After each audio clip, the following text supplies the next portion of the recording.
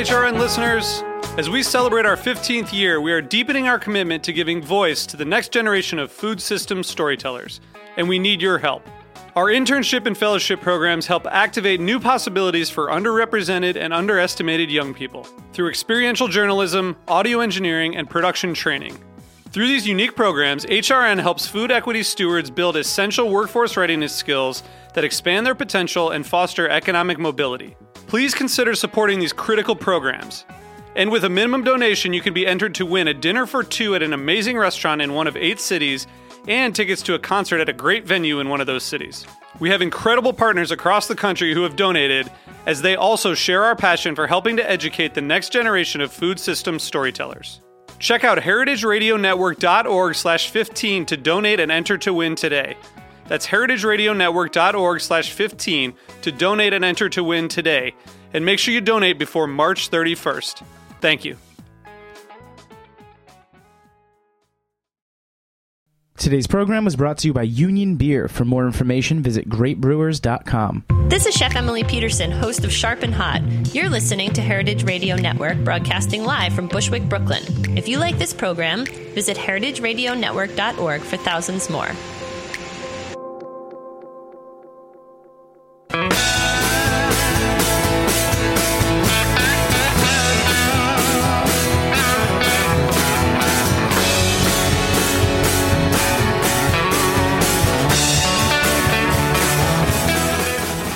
Hey, welcome to Beer Sessions Radio on the Heritage Radio Network. This is a special March 18th show. We're at Edible's Good Cider event with Gay Howard from United States of Cider and Sara Grady from Glynwood, who helped found Cider Week New York. So we're here at the beginning of the event, and it's always fun to sit down and do a radio show when everyone's running around. You know, Critz Farms from upstate, they didn't bring something for their draft kegs, and everyone's trying to figure out where their tables are. So there's the fun of these festivals, and it's significant that we're here with Gay and Sara, because the cider movement in New York has come a long way since you guys first started kicking around Cider Week, Sara. So That's welcome right. to the show. Thanks, Jimmy. So give us a little background on Cider Week. I remember many years ago we had a meeting, and you invited people, right. reps and distributors. Yeah, thanks for hosting that meeting. Yeah, it was a very special part of my life. So that's right. Cider Week started, almost 5 years ago now, and was part of some work that I was doing here at Glynwood in the Hudson. Sorry. You're okay? Keep going, yeah. Yeah, okay, sorry. I'm part of an organization called Glynwood in the Hudson Valley, and our mission is to ensure that farming thrives in our region. And we, because we're a historic apple region, had seen this opportunity for hard cider to create opportunities for orchards. And I had started to work with some cider makers and some apple growers, and one of the really sort of nagging questions at that time was, when is cider going to have a category in the beverage industry? At that time, there were no cider distributors. The existing beer and wine distributors had few, if any, ciders that they were selling, and restaurants, bars, shops didn't have cider sections on their menus or on their shelves. That's something that was really pointed out to me, by the way, by Steve Wood of Farnham Hill Ciders, and so we talked a lot, like how can we create a category for cider and get more interest, get more participation, and get people really familiar with the cider producers that are here, in our region, in our area. And so Cider Week was this idea that kind of sprang up from a bunch of friends and colleagues. No, it's really become such an important thing. And through that, I met Gay from United States of Cider. And how do you see Cider Week and the development of cider in New York? I think it's very exciting to see that now Good Cider is an event that is dedicated just to New York cider, that there's enough cider making going on in New York State that we can have an event that focuses on the cider makers in this area. Yeah, so we're here. We're going to taste a lot of great ciders tonight. Edible Magazine organized it with you guys, right? In a sense, yeah, we were part of it, but really mainly just kind of making the connections. I mean, one of the amazing things that I feel is happening now is that this is all growing so fast, and there are all these incredible opportunities and so many people that want to be supportive and want to participate. So actually this event came about because there's a program from New York State Ag and Markets called Taste NY, promoting New York-made food products. And they really wanted to support the growth of New York cider and the foundation of this New York Cider Association. And they wanted that message to reach the public. So we suggested a tasting event with Edible, and Edible really has taken the lead in producing this. But this group of producers that are helping to form this cider association helped to shape the event and get everybody involved, get everyone included. Well, from the first Cider Weeks, some of the people I first met are sitting here with us now. Juanita and Matthew Kritz Farms. You make the Harvest Moon ciders. Love your stuff. Thanks for joining us, too. Thank you. Yeah, and we usually just do a little introduction, try to get to know everybody, and we're going to talk deep about cider today. So, how did you first get involved with the Cider Week and cider associations and getting out of your neck of the woods and selling product in New York City? What was it, 3 years ago? When something like that. The first fall tasting. It was about 3 years ago when we first did Cider Week. And I don't know how you guys contacted us, but somebody did. I called them. Oh, she called us. We're very lucky that she called us. And we were just starting, and we're, especially Juanita, we're big joiners and like to see the cooperative effort. So we jumped at the chance to get involved. Yeah, I mean, one of the things about the evolution of Cider Week, we talked about that meeting, Jimmy, that you remember that was at your place. That was like, we had no idea what was going to happen that first time. Cider Week we thought would be, just a few tastings in the course of a week. And that meeting was attended by, as you recall, friends and colleagues who mainly work in restaurants and shops and some other food groups in New York City, and everybody was just on board with this idea of doing more of like a real celebration of cider in the fall. And at that time, I just invited, who I knew was already making cider and selling cider in New York. It was a really diverse group and a small group. And over the course of the next few years, because we had so many restaurants and so many shops that were so enthusiastic about it, we developed more focus, like what is the message of Cider Week New York City? And it really is to introduce New York City residents to real craft cider, and particularly New York-made ciders. And so what's been fun over the last few years is finding the cideries throughout the state of New York, for me. And a few years ago, it was kind of like a lot of just, word of mouth and sussing out, like, who's out there and what are they making. And now it's happening much more quickly, and there really is a natural cider community. But there was, previous to Cider Week, not a community of New York cider makers. That's what Cider Week really fostered, and that's what led to the creation of this state association. The timing was really right for us because we had just launched our business in 2011, in the fall of 2011, and that was when the first Cider Week was, so we kind of missed it the first year, but we were hearing about it. And then by the second year, we were excited to be involved, and like Matthew said, we're kind of joiners, and we really believe in collaboration, and we are members of lots of different associations, and so the idea of participating in the establishment of a group of us all coming together for the greater good of cider, sounded really appealing to us. So the timing was right, and each year it seems to be getting better and better. So it's really exciting to be part of this event. As 25 of us now, I think, are here tonight or something. I think there's more than 30 actually, at least who were capable of being involved, and that's like, I don't know. I mean, 4 years ago we had a third of that, something like that. So it's a really big expansion. For me, the idea that 500 tickets at $50 or more per ticket could be sold to come taste cider is really exciting. Really impressive. It's great. That happened fast. It's pretty amazing. Cheers to you guys. And it's great also just the fact that we get to drink all these great ciders. Oh, yeah. yes. I mean, going back, I think it was over 4 years ago now, my experience with cider was I'd had some good Spanish, French, and English ciders, and it hadn't, other than Farm Hill, I hadn't really tasted any other American ciders. Yeah. And now, I mean, just for you guys alone, Kritz Farms, Harvest Moon, I've got on the list of my place West County. This new guy, Steve Selling from South Hill up in Finger Lakes, he came down and delivered to me, and Redbird from Finger Lake. People that have never even been in New York before have sent down deliveries, and it's expanding my palate for sure. But I just love cider, and we should talk about that. I mean, Kate, we could do the whole thing today. You've got a blog just about cider. Right. My friend and I, Kay Michaels, are big cider enthusiasts, and when we first started drinking cider 5 or 6 years ago, the selection was limited as far as U.S. ciders available in New York, and it's just really interesting to see the growth and the diversity of cider styles that are available now, and even just coming out of New York, how many different types of cider you can find, good cider. One of the best things for me to come to these things is I can drink other people's ciders too. And there's some really good ciders out there from my other fellow cider makers. Everybody has their own style and sort of trees and what their situation is, and no, it's great. It's fantastic. I love cider too, so it's great for us to come. Yeah, even as producers. It's incredibly diverse, what we've got here today.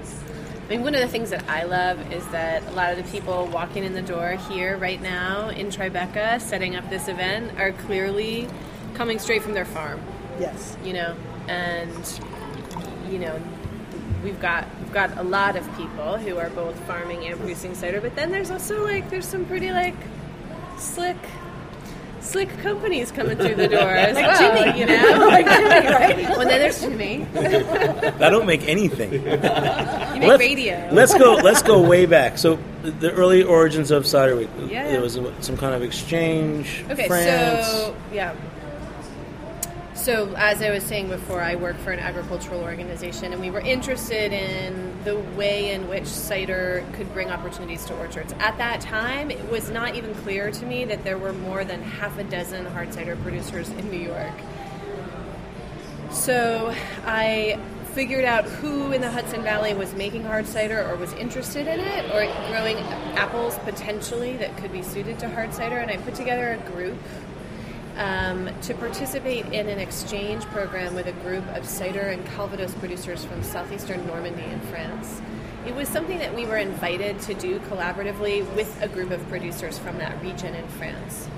Very small corner of Normandy where they're trying to really get recognition for the style of cider that they've developed there. And we had this incredible experience hosting the French makers here, touring them through all the operations in the Hudson Valley.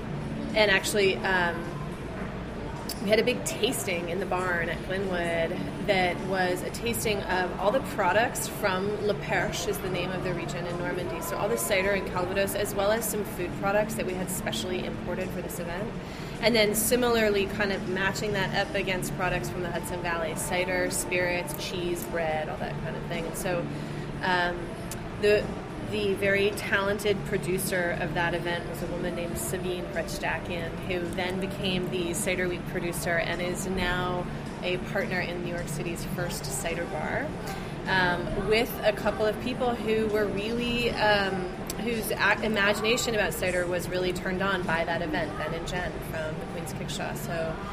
So there were some seeds planted there at that tasting with the French producers, even here in our New York community, but then we also took the Hudson Valley producers to France, and we got to visit all of the producers and orchards there, and it was a really tremendous learning opportunity from a technical perspective, but it was also just so inspiring.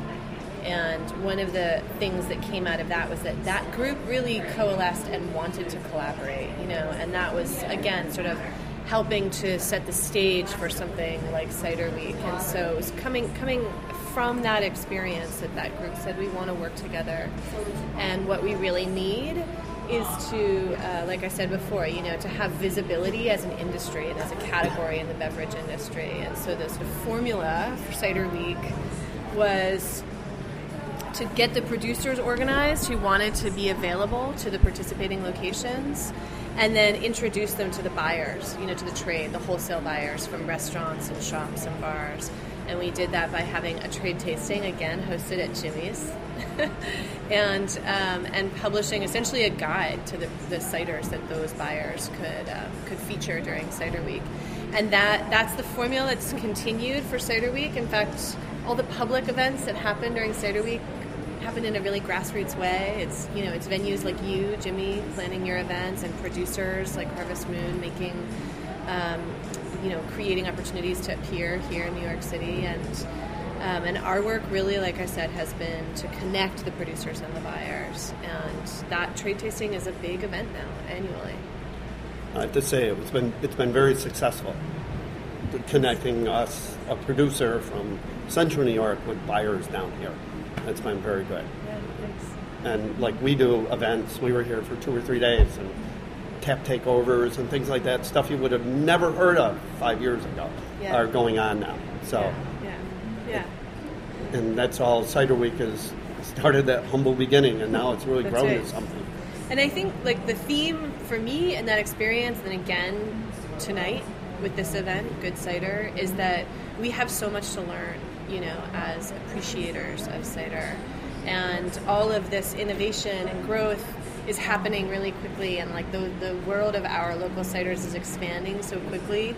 But because we as Americans really lost our cider culture in the 20th century, it's this big like restart, this big kind of revival, and so we have so much to learn, just as consumers and as appreciators, but even the trade, even the wine and beer professionals who come to that trade tasting are learning, and that is an educational experience for them as well. I mean, for you guys, Matthew and Juanita, coming into New York City, what's the reception you're getting? Do you feel that there are more people that want to buy ciders in restaurants and shops? Definitely. Oh, definitely. 100% definitely. We've seen a big difference in the 3 years we've been selling to New York now. And we've... I think where before you had to convince certain bars and restaurants and stores that they ought to sell cider, now they're recognizing that they definitely need to sell cider, and maybe they might even allocate a tap line only to cider, or that they always have more than one cider on the menu. So the progression is, a recognition from the trade that they ought to pay attention to cider because consumers want cider, and then even take it beyond that. They want to try different kinds of ciders, and they want to be able to choose what cider they want, and their palates are getting more mature, and so as in the other craft beverage industries, there's segmentation of different kinds of cider, and so it's just grown a lot just in the short time that we've been doing it. We're only going into our fifth year, I think. So when we first started, it was a battle just to get one cider line, and I see bars now that actually have 2 cider taps. And I'm like, bottles. In bottles, and I'm like, yes, this is wonderful. And now it's you go in and they have a cider tap, and you get them. They do a lot of tap rotation, and you try to get them to get your cider in some sort of rotation, and. Yes, 2 taps in one bar. I'll tell you, I like cider too. Just coming down here today, we had to come all the way down to Tribeca in Manhattan, and my stomach's a little upset. And once again, having a cider in the afternoon really settles my stomach, I'll tell you that. I'll give one brief shout out to our sponsor, Union Beer Distributors, and we'll be back in a few minutes here on Beer Sessions Radio. All right.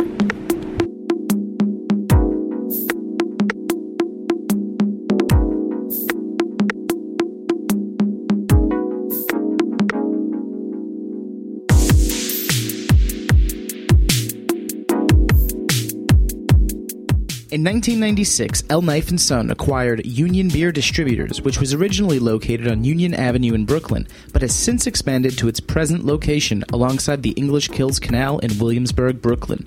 Union Beer has grown dramatically in the last decade as the primary distributor of Anheuser-Busch products for Kings County, Brooklyn, through the hiring and development of the best people in the industry. In 2003, Union Beer acquired a powerful catalog of specialty brands, which immediately positioned them as the craft beer supplier to accounts in Manhattan, Brooklyn, Queens, and Staten Island. Union perpetually tweaks their portfolio to maintain the highest level of stylistic breadth with the most coveted brands available. Through the highest possible level of service, outstanding salesmanship of the ultimate lineup of brands, and a paramount focus on education on all levels, Union Beer has solidified its position as the only source for the best selection of beers in the 14 counties of southeastern New York. For more information, visit greatbrewers.com. Hey, welcome back to Beer Sessions Radio on the Heritage Radio Network. We're doing a special extra cider session with Gay Howard from United States of Cider. Hey, Gay. Hey, Jimmy. Glad to be here. So this here. is a great idea. We're at the Edible Manhattan Good Cider event, and you wanted to put together a little cider show. So who did you invite to join us? Well, we've got lots of producers here. We have Harvest Moon Cidery, we have Descendant Cidery, and we have Sara Grady of Glynwood with us right now. All right. And we might be joined soon by Ben, who's opening with the first cider establishment in New York City, right? Yeah, we're thinking about crashing the party. All right.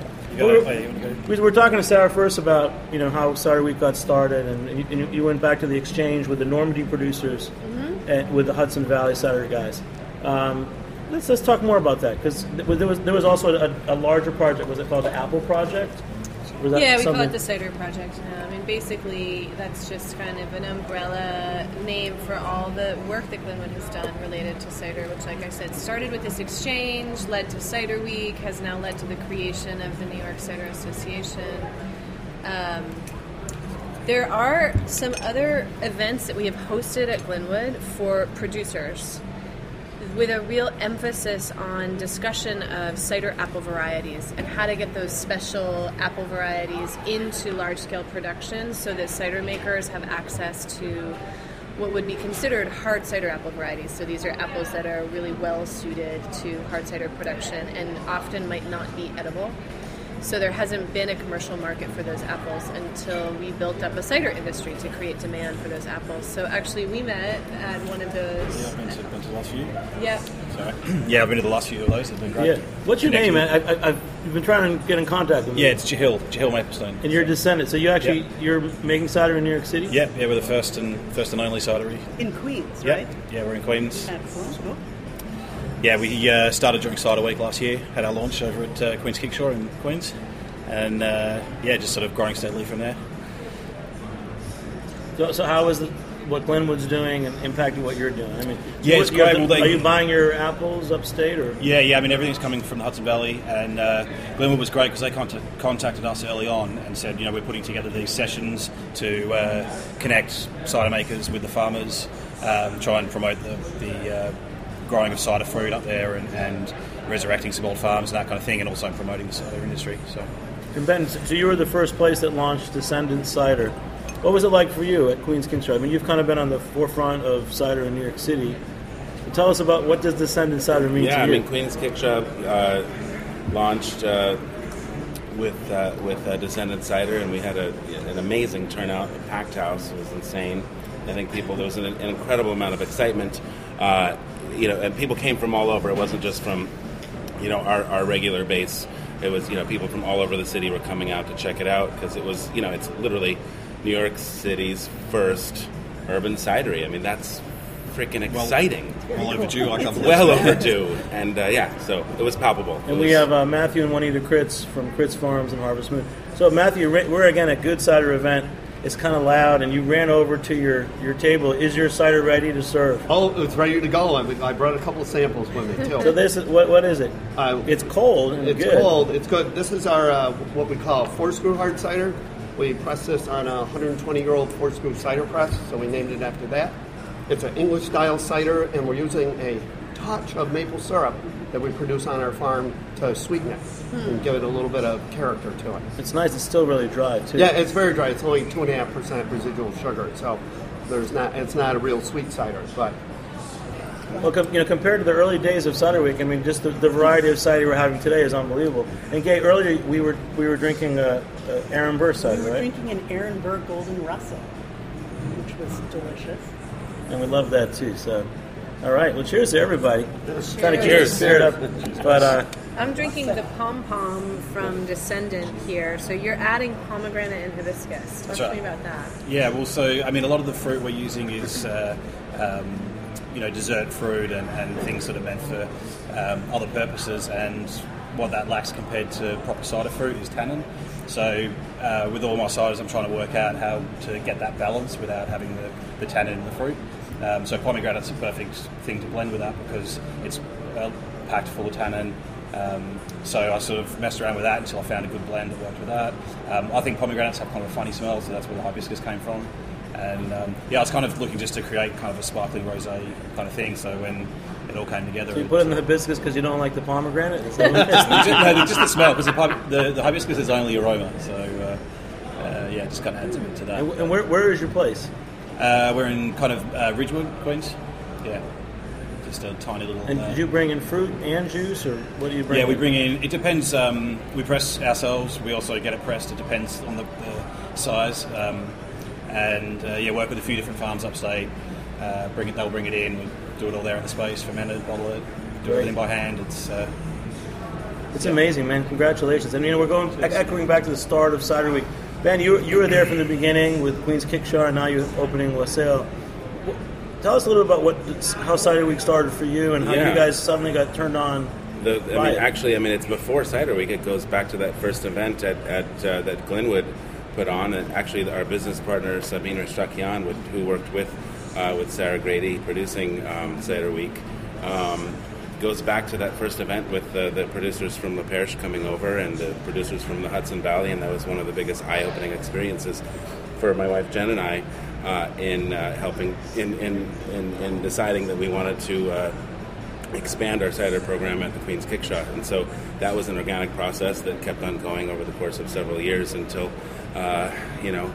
enough cider became available, enough quality cider, enough cider from around the world, that we felt that it was really time to start figuring out how to take the cider program at Kickshot and put it in its proper context. But when you opened Queen's Kickshot, you started with cider. We always had cider on the menu.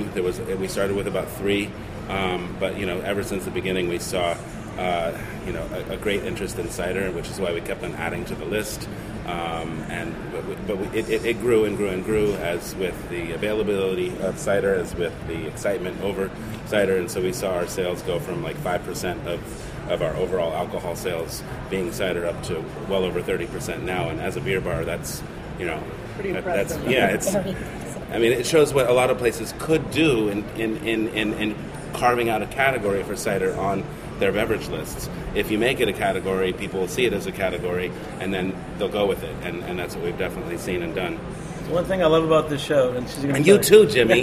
You've done it at Jimmy's 43 as well. I was going to say this is becoming a wassail preview, because everybody wants to go. I'm going Monday. This show will be aired after you've opened, but I'm going to go on Monday to one of your preview dinners. I don't know if you know that. But I do. I'm on the list. I pay attention. And Sarah, I bet you're going to be there too. Oh, I'm there. Yeah. Yeah.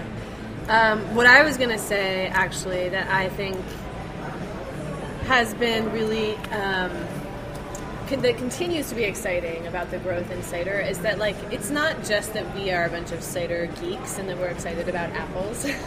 I mean, it is not only a pleasurable... Some of that. There is, obviously, that's why we're here at this table together, but beyond that, for the rest of the world, there's pleasure in drinking cider, but cider is so food friendly, and that is another. And speaking to that sort of like experience of discovery, particularly for the professionals, the culinary professionals here in New York City, that's where I see there's still so much. There's still so much that could happen there, So as we kind of like acquaint our taste buds with cider and learn to appreciate cider in different contexts and in different occasions and different types of meals, we start to like expect it and want it with certain types of food, especially. And so, Ben and Jen do beautiful food at the Queen's Kickshot. I can't wait to try the food at Wassail. I know that it's going to tell a story. Yeah, exactly. I know that it's going to tell a story about how cider is a complement to food. And for me, that's where a lot of magic happens. I know a lot of our listeners, whether they're from England or Michigan or Florida, when they come to New York, they want to go to the places that are on the show. So where is Wassail? We're located at 162 Orchard Street. Lower East Side. That's in the Lower East Side. Hold the phone. Orchard Street. Yeah. I just want to say Orchard Street. Did you do that on purpose? It was meant to be. It was meant to be, yeah. It's a Lower East Side cider revival. Yeah. Love that. But you have a chef too, right? And we have a chef. His name is Joseph Wynn Consejo, and he's put together an incredible menu of cuisine that's going to pair really well with cider. Some things are actually cooked with cider or with apples, but mainly what we're thinking about is the way that different flavors are going to balance really well with ciders from all over the world. And I think that the scope of cider, of course, right now we're at a New York cider event, and so but outside of this, Ben, do you have a couple of typical dishes that you'll serve that you think go really well with cider? Can you preview your menu at all? Not yet. Oh, buddy. Hold on to your heart. You won't tell me? Not quite. No, you got to come Monday. Well, for the event tonight, a good cider, my chef David we said something real simple because it's like it's less meat focused, maybe vegetables with meat, kind of the new trend, which is all I like to eat. Mm-hmm. So we're doing roasted Brussels sprouts with a little bit of bacon, but braised with cider. So primarily it's a bacon dish that's seasoned with bacon and cider. Yeah. And I think that's how I like to cook food too. Yeah, I mean, the thing with cider, it's the same thing with pairing with wine or pairing with beer. I mean, you're looking for dominant flavors that balance really well off of each other, or you're looking for nuanced like notes or subtleties within a dish that are similar. And so that's what we're really looking for, is looking for ways that we can build a lot of layered complexity on a solid sort of canvas. And then going up to the farms, Juanita and Matt, you guys are upstate. Central New York. Food. What kind of food experiences do people have when they visit you, or when you're on the farm? What do you like to eat when you're drinking your cider? Well, we're the region we are in, Casanova. We're really blessed. We have lamb people, beef people, cheese people, all this great food, and right there. So local producers, nothing like some local lamb chops with force brew or something. We try to eat. We eat very well. In fact, our friends that make the cheese, they use some of our cider as a wash in their cave on their cheeses, and they trade us cheese and lamb chops. And what a better deal can you have than that? So he's actually smiling when he talks. Ultimately, that's what I love about cider. It goes well with food. Yeah. But how much we drink, of course we drink a lot, but we always eat too. And I think that's what's going to make cider go over the top. It does go so well with so many good foods.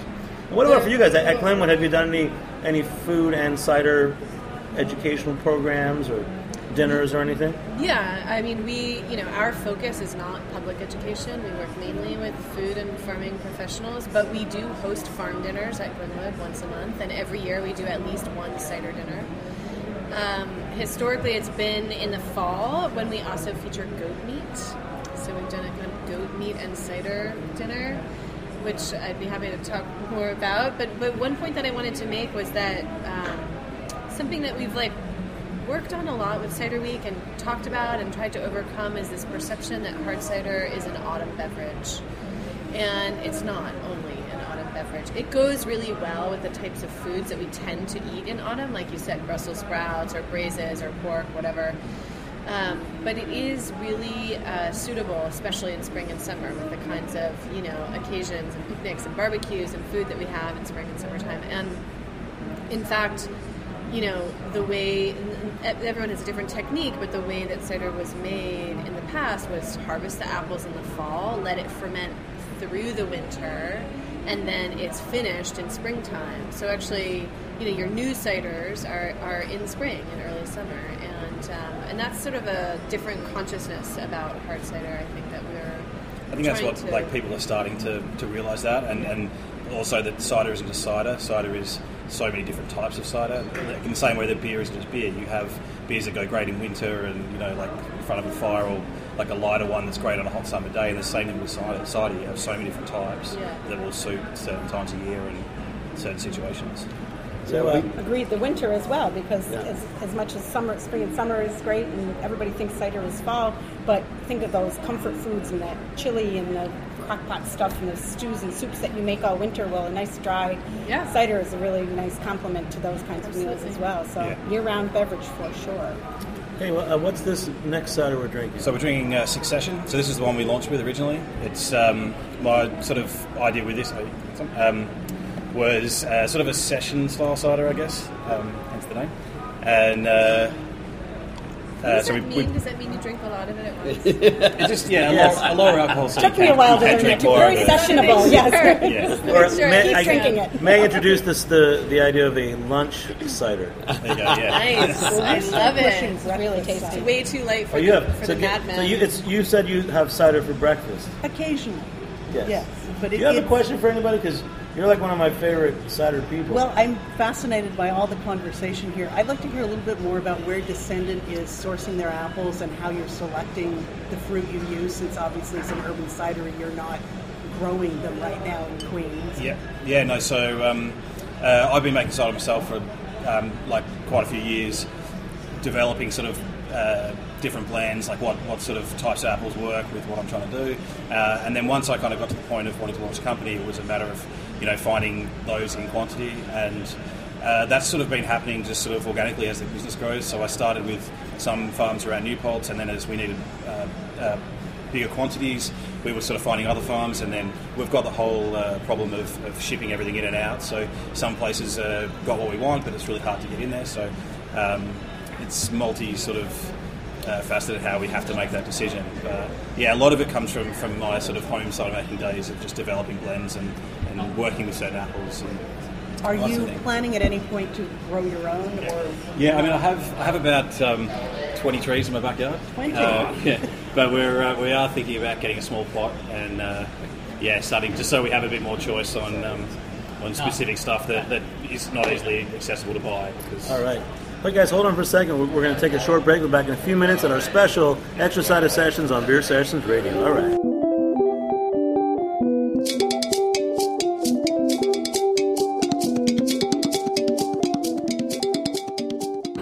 Hey, welcome back to Beer Sessions Radio on the Heritage Radio Network. This is a special Extra Cider Session with Gay Howard of the United States of Cider.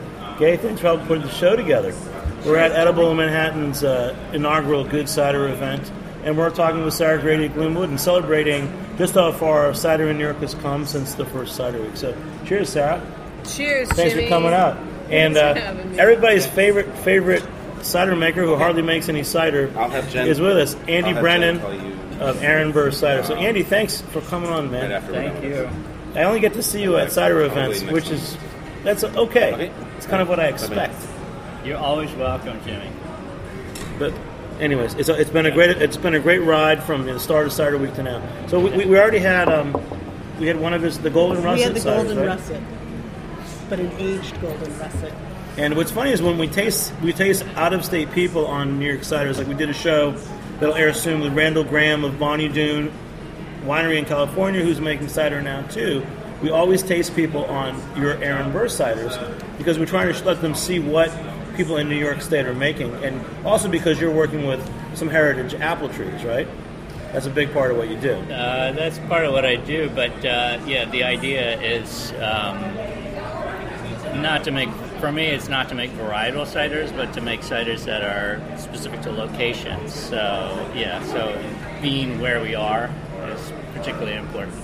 Yeah, I know we're due to have a full show with you, man, because we really have to talk about stuff. But in the context of that, looking at what New York's done with Cider Week, is that honestly, when we talk to guys on the West Coast, they don't even have cider trees, which is kind of amazing. I mean, so what do you think? Well, in the Northeast, we have almost 400 years of apple cultivation. Some have escaped into the wild, some have assimilated. There's places in Maine and in the Catskills where there's actual groves of apple trees that, just because of our age, we have what no other place in the country has in terms of just generations of trees self-propagating. And I mean, Sarah, how do you guys deal with that? Because, like I said, other parts of the country don't even have old cider trees. Guys like Steve Wood are selling cuttings and juice to other people. A guy I know, Bill Lyons, he's a big tech guy. He is planting 40,000 cider trees in the Pacific Northwest. I mean, how do you see New York and that whole thing? I think there's a role for commercial apple growers who won't be cider makers to become the growers and the providers of cider fruit to cider companies. And those growers haven't been, frankly, convinced that it's worth their investment to plant cider fruit until very recently. That is just starting to change. And the reason that it's changing is not only because there are more cider companies that want to buy that fruit, but because there is a market and there's a thirst for cider. So I often try to connect the dots back like that to say that, you as a cider drinker here in New York City, you are showing that these cider companies represent a market for a certain type of apple that needs to be planted. And it works backwards up the chain like that, to convince those growers that it's worth planting those trees and grafting on that fruit. Well, it's a serious commitment for the growers, too. It's not like planting a crop that you can get rid of in a year if it doesn't work. We're talking about trees that last decades, if not longer. Talking about trees that take years to even bear fruit, and that is a huge investment for a grower. It's a I think capital up until, and time investment. Up until recently, a lot of them too were sort of worried it might have been a fad. It was starting to come up, and they were worried that it would just fizzle out, and they'd go and put these trees in, and then they were useless. But I think now, because of the work you guys are doing, it's becoming a real thing. They can actually see a future in it. And, yeah. So I've seen a huge change. Like I've seen a huge change in the last 4 years in the types of conversations that I'm having with what you might call "quote unquote" conventional apple growers, or commercial apple producers. 4 years ago, this idea of growing cider fruit and producing hard cider was so fringe, so eccentric in their minds, and now it is much less so. It's maybe not their first step. It's not something they're going to bank on as their major source of revenue, but it's something that they're thinking about. And to me, that's exciting not only because it means that we're diversifying the types of apple that we're growing, we're improving the qualities of the hard ciders that we're making, but we're also helping those orchards to ensure a different source of revenue, and that helps to make sure that they're viable, that those trees will stay in the ground. Are you starting to see cider makers have very specific relationship and commitments with orchardists where those are developing? Yes, that is happening, and I think it will happen more. I think there's a lot of potential for that, but this is the nascent part of it now. The growth has been so explosive in such a short period of time that it's pretty amazing what's already happening in 5 years. I mean, I think for those of us that are, again, appreciators and drinkers of cider, I think we're going to see the character of those ciders changing a lot in several years, because the qualities of those apples that are just getting planted aren't going to show up in finished ciders for that long. Andy Brennan. The guy who shows up with what a real cider apple is. But you come in and do demos with these little hard cider apples, and you cut them in half. What does this mean to you? I mean, were you doing this before Cider Week? How long have you been doing this? Professionally, not very long. It's 2011 we got our license, so it's. We started our first plantings in 2007, maybe, and our first cider varieties 2008. So not long. Our first cider was 2007. It was a year like 2013 where there was just apples everywhere. So we went around and got all the apples we could off the road and just wherever they were falling. And what's this? We're drinking your hemlock apple. Yeah, so this is a cider which has been in a barrel for about 2 years, and it's bottled just for this occasion, for the opening of Wassail, because we actually don't have any cider right now. But this is, so it's, these are foraged apples, that's why it's in our small bottle. And then in December or it was right after you guys came. When was that? In January? With our managers and cider director. Oh yeah, no, we had already put the hemlock in the barrels then. It was 2 barrels, so it was right around then. It was around Christmas. We put hemlock needles, which are not hemlock the poison, hemlock the evergreen tree. It's like a spruce tree. Anyway, you just break the needle, and a little bit of that acid poison comes out. Yeah, and it's basically just dry hopping. You stick the needles on top of the cider, and it gives it that sort of Christmas flavor that you have. So it's pretty. What do you think, Ben? I mean, I love it. I mean, it's the nuance. You get that light sort of spruce kind of quality coming through. It's just faint enough and incorporated into the liquid that it's not flavored. It's just a nuance. It's delicate. It's supposed to be our Christmas drink, but we got to it a little late. But, you guys are all right. Yeah. But Sarah, I mean, Andy Brennan's been for us the poster boy of cider in New York, just because you feel like everything he's doing is pure and everyone loves his ciders. I mean, what does Aaron Burr mean to you? Are there other cider makers that you say, Dan Wilson, Slybro? There's some guys you can say, these are my poster boys. This is what you should be doing in cider. I'm going to put you on the spot. But I mean, I can't say should. I can't say that, but I will say that, I have been motivated personally, but also through my work, by this notion that cider contributes to agriculture.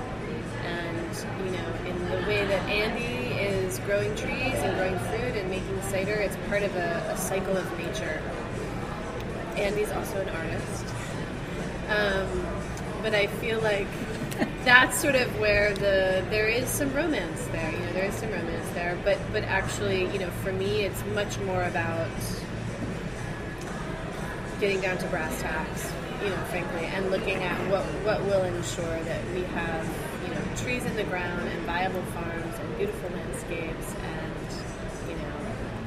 healthy environment and a culture of food and drink that reflects all those things. So earlier we were talking about who are some of the cider makers, cider growers who were in the beginning with you, whether it be the Cider Association or Cider Week. You mentioned a few of them. Bill from Bellwether. So the most influential cider producer and fruit grower that I have known is not from New York. He is from New Hampshire, and that is Steve Wood from Farming Hall Ciders. And he has been a teacher to me and to many of us here, and continues to kind of be a real source of inspiration and of quality and insight. In New York, Steve's been doing this for a couple of decades, longer, more. In New York, I would say certainly Andy here at the table has been a tremendous contributor. Steve Sellen, who just sat down from South Hill Cidery up in the Finger Lakes region, has been a really important contributor recently to the formation of the Cider Association. Dan Wilson from Slyborough Cider House, Elizabeth Ryan from Hudson Valley Farmhouse, Autumn Stoshek from Eve's Cidery, Bill Barton from Bellwether, Scott Donovan from Blackbird Cidery up near Rochester, growing organic fruit, actually. That's great. There's a lot of great people here today. And Steve, too. Steve, he came down to New York City, Jimmy's number 43. And we still have your cider on, man. Thank you. Yeah, it's a great spot. You also make a pommeau, though. For me, the early days was some of the French, products like a pommeau, which is what? It's an apple brandy with some cider. Blended. You're making that, and I think that's a great product. How did you end up making pommeau? Well, I was introduced to it by Peter Hoover, who I tell everybody when I'm talking about how I got into cider. He spent a lot of time traveling. Right now he's probably around 70, in his 70s, and he planted a cider orchard about 20 years ago, just outside of Ithaca in Trumansburg. And he introduced me to cider and also to pommeau. And the first time I had his pommeau, that's what really wanted to make me get involved with apple spirits. And so I started making pommeau from being introduced by him. And actually last year, he actually made a single varietal Kingston Black pommeau, which was the first time I ever had that, and it's awesome. He makes things he's very small scale. He's a home cider maker, but he has a cider orchard that he planted 20 years ago, so he can do great stuff. Okay, so does that, a single varietal Kingston Black pommeau, does that mean that he is making a cider from only Kingston Black and then distilling that into an apple brandy that is then blended with single varietals? Right, no, this was Kingston Black juice. Yeah. So, blended with an apple brandy, maybe. Sarah's putting you on the spot. No, I just want to understand what that means. Well, yeah, so it's definitely all Kingston Black juice, and since this is going to be broadcast to the public, I don't know where he gets the spirit. That's okay. But it's okay. It's top quality stuff, and I vouch for every bit of it. Pommeau is a young apple brandy. He gets it legally somewhere. Yeah. A pommeau is a young apple brandy blended with fresh cider. Yep. And then aged together. Right, and when you increase the alcohol content to that level, it causes the pectins and other solids to coagulate and just fall to the bottom, and so it falls bright and it doesn't ferment. So you increase the alcohol to a certain level where no fermentation occurs, but the pectins and solids just naturally fall to the bottom, and what you're left with is just sitting on top is this golden amber liquid, which is the pommeau. I love it. So it's like 16, 17%. It's kind of like a port, but it's a different flavor. Right, yeah, it's almost like an apple port, but you don't ferment the juice first because the sugar isn't so high. grape juice is so high in sugar, you have to kind of reduce the sugar a little bit with fermentation before you blend it. I love it. It's a great style. Years ago, I was at Blind Tiger. They had a French Pommeau, and they poured it into a cask, which helped it aerate and picked up a little of the oak, and it was one of my favorite drinks and still is. Ben, are you going to serve any Pommeaus at Wassail? We have a few Pommeaus. Do you? Which yes. ones? We have Domaine de Pommeau, of course. We've got Manoir d'Apreval's Pommeau. We're going to have the 1066 from Orchard Hill. 1066 was the year of the Norman invasion. And they didn't want to take the name Pommeau because it actually is a protected designation in France. But you're allowed to use it in the U.S., unlike Champagne. But anyhow, the 1066 will be on our menu. Are we going to have South Hill? Yeah, we have South Hill. We're going to have South Hill Pommeau. And we're also going to have ice cider as well. Right. And we're really excited to share these with people. It's not just like one Pommeau and one ice cider. We're having a whole lot of them for people to choose from and discover and see just last go great month, with dessert. Talking about ice ciders and other... Just last month, a real kind of beer and cider enthusiast from Belgium came into my place, and he was like, I'm looking for ice ciders by the glass. And I had to say, I honestly didn't. I said I have the Eden ice cider in the bottle, but I've never had anyone ask for it by the glass. So I think you're onto something, because that's apparently the hottest thing now. Ice ciders by the glass. And they will all be available by the glass. Bravo! Yep. Congratulations, man. Look, this is a nice little show tonight. And Andy, it's your first time on with us. Cheers. Tell us about the one cider you made that really blew our minds. Was the apples you gathered on an island off of Maine. Would you tell us about that one? He needs a cider. I think legally I shouldn't. Oh. But same idea with what we do in Hudson Valley. Just go around collecting apples off. This is a particular location because it's it's defined by an island. Anyway, it's the same idea. But you would say if you had apples from near the sea, would they perhaps have a salty character? I don't think they did. I don't think they had a particularly salty character. No, I think I don't blame the. I think the flavor has more to do with the soil. Really, that's the what difference. You think, the soil. Yeah. What, have you guys ever talked about that before, like soil and terroir with apples? Yeah. In fact, Andy's organizing a group of cider makers to specifically talk about stuff like that. And what is that going to be called? We don't know. It's a conversation that is begging to be had, especially in cider makers at our scale. And I'm not alone on this. This isn't my idea. It's just it's something that.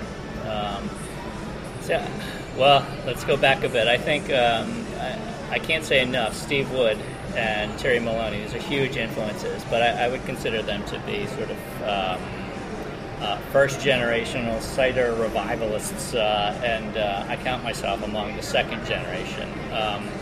And I personally think that people more our age, people just starting out, now have more interest in the way the apples are growing. It's not just sort of accepting 20th century cultivation standards, certainly not the varieties handed down from the 20th century. So how apples are grown, it's a big topic in the wine world. It's naturally going to become a big topic in the cider industry. It sort of doesn't exist right now. Sadly, it doesn't exist, but it will. All right, man. We're going to have to wrap it up. Does anyone want to follow up with anything about terroir, or do you want to call it a night and pick good cider? That's a whole other show. Yeah, this is a good intro. We're going to do another show about cider, terroir, and Andy. I would say one thing about terroir is that with wine grapes, it's clear to see it because you have Chardonnay planted all over the world.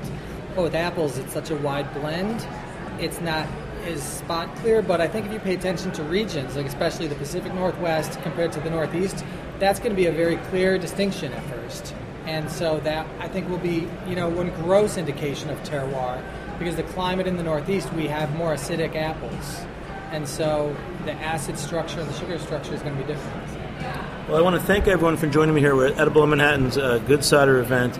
There's some great people: Sara Grady, Steve Sellen, Ben from Wassail, Andy Brennan, and Gay Howard from United States of Cider.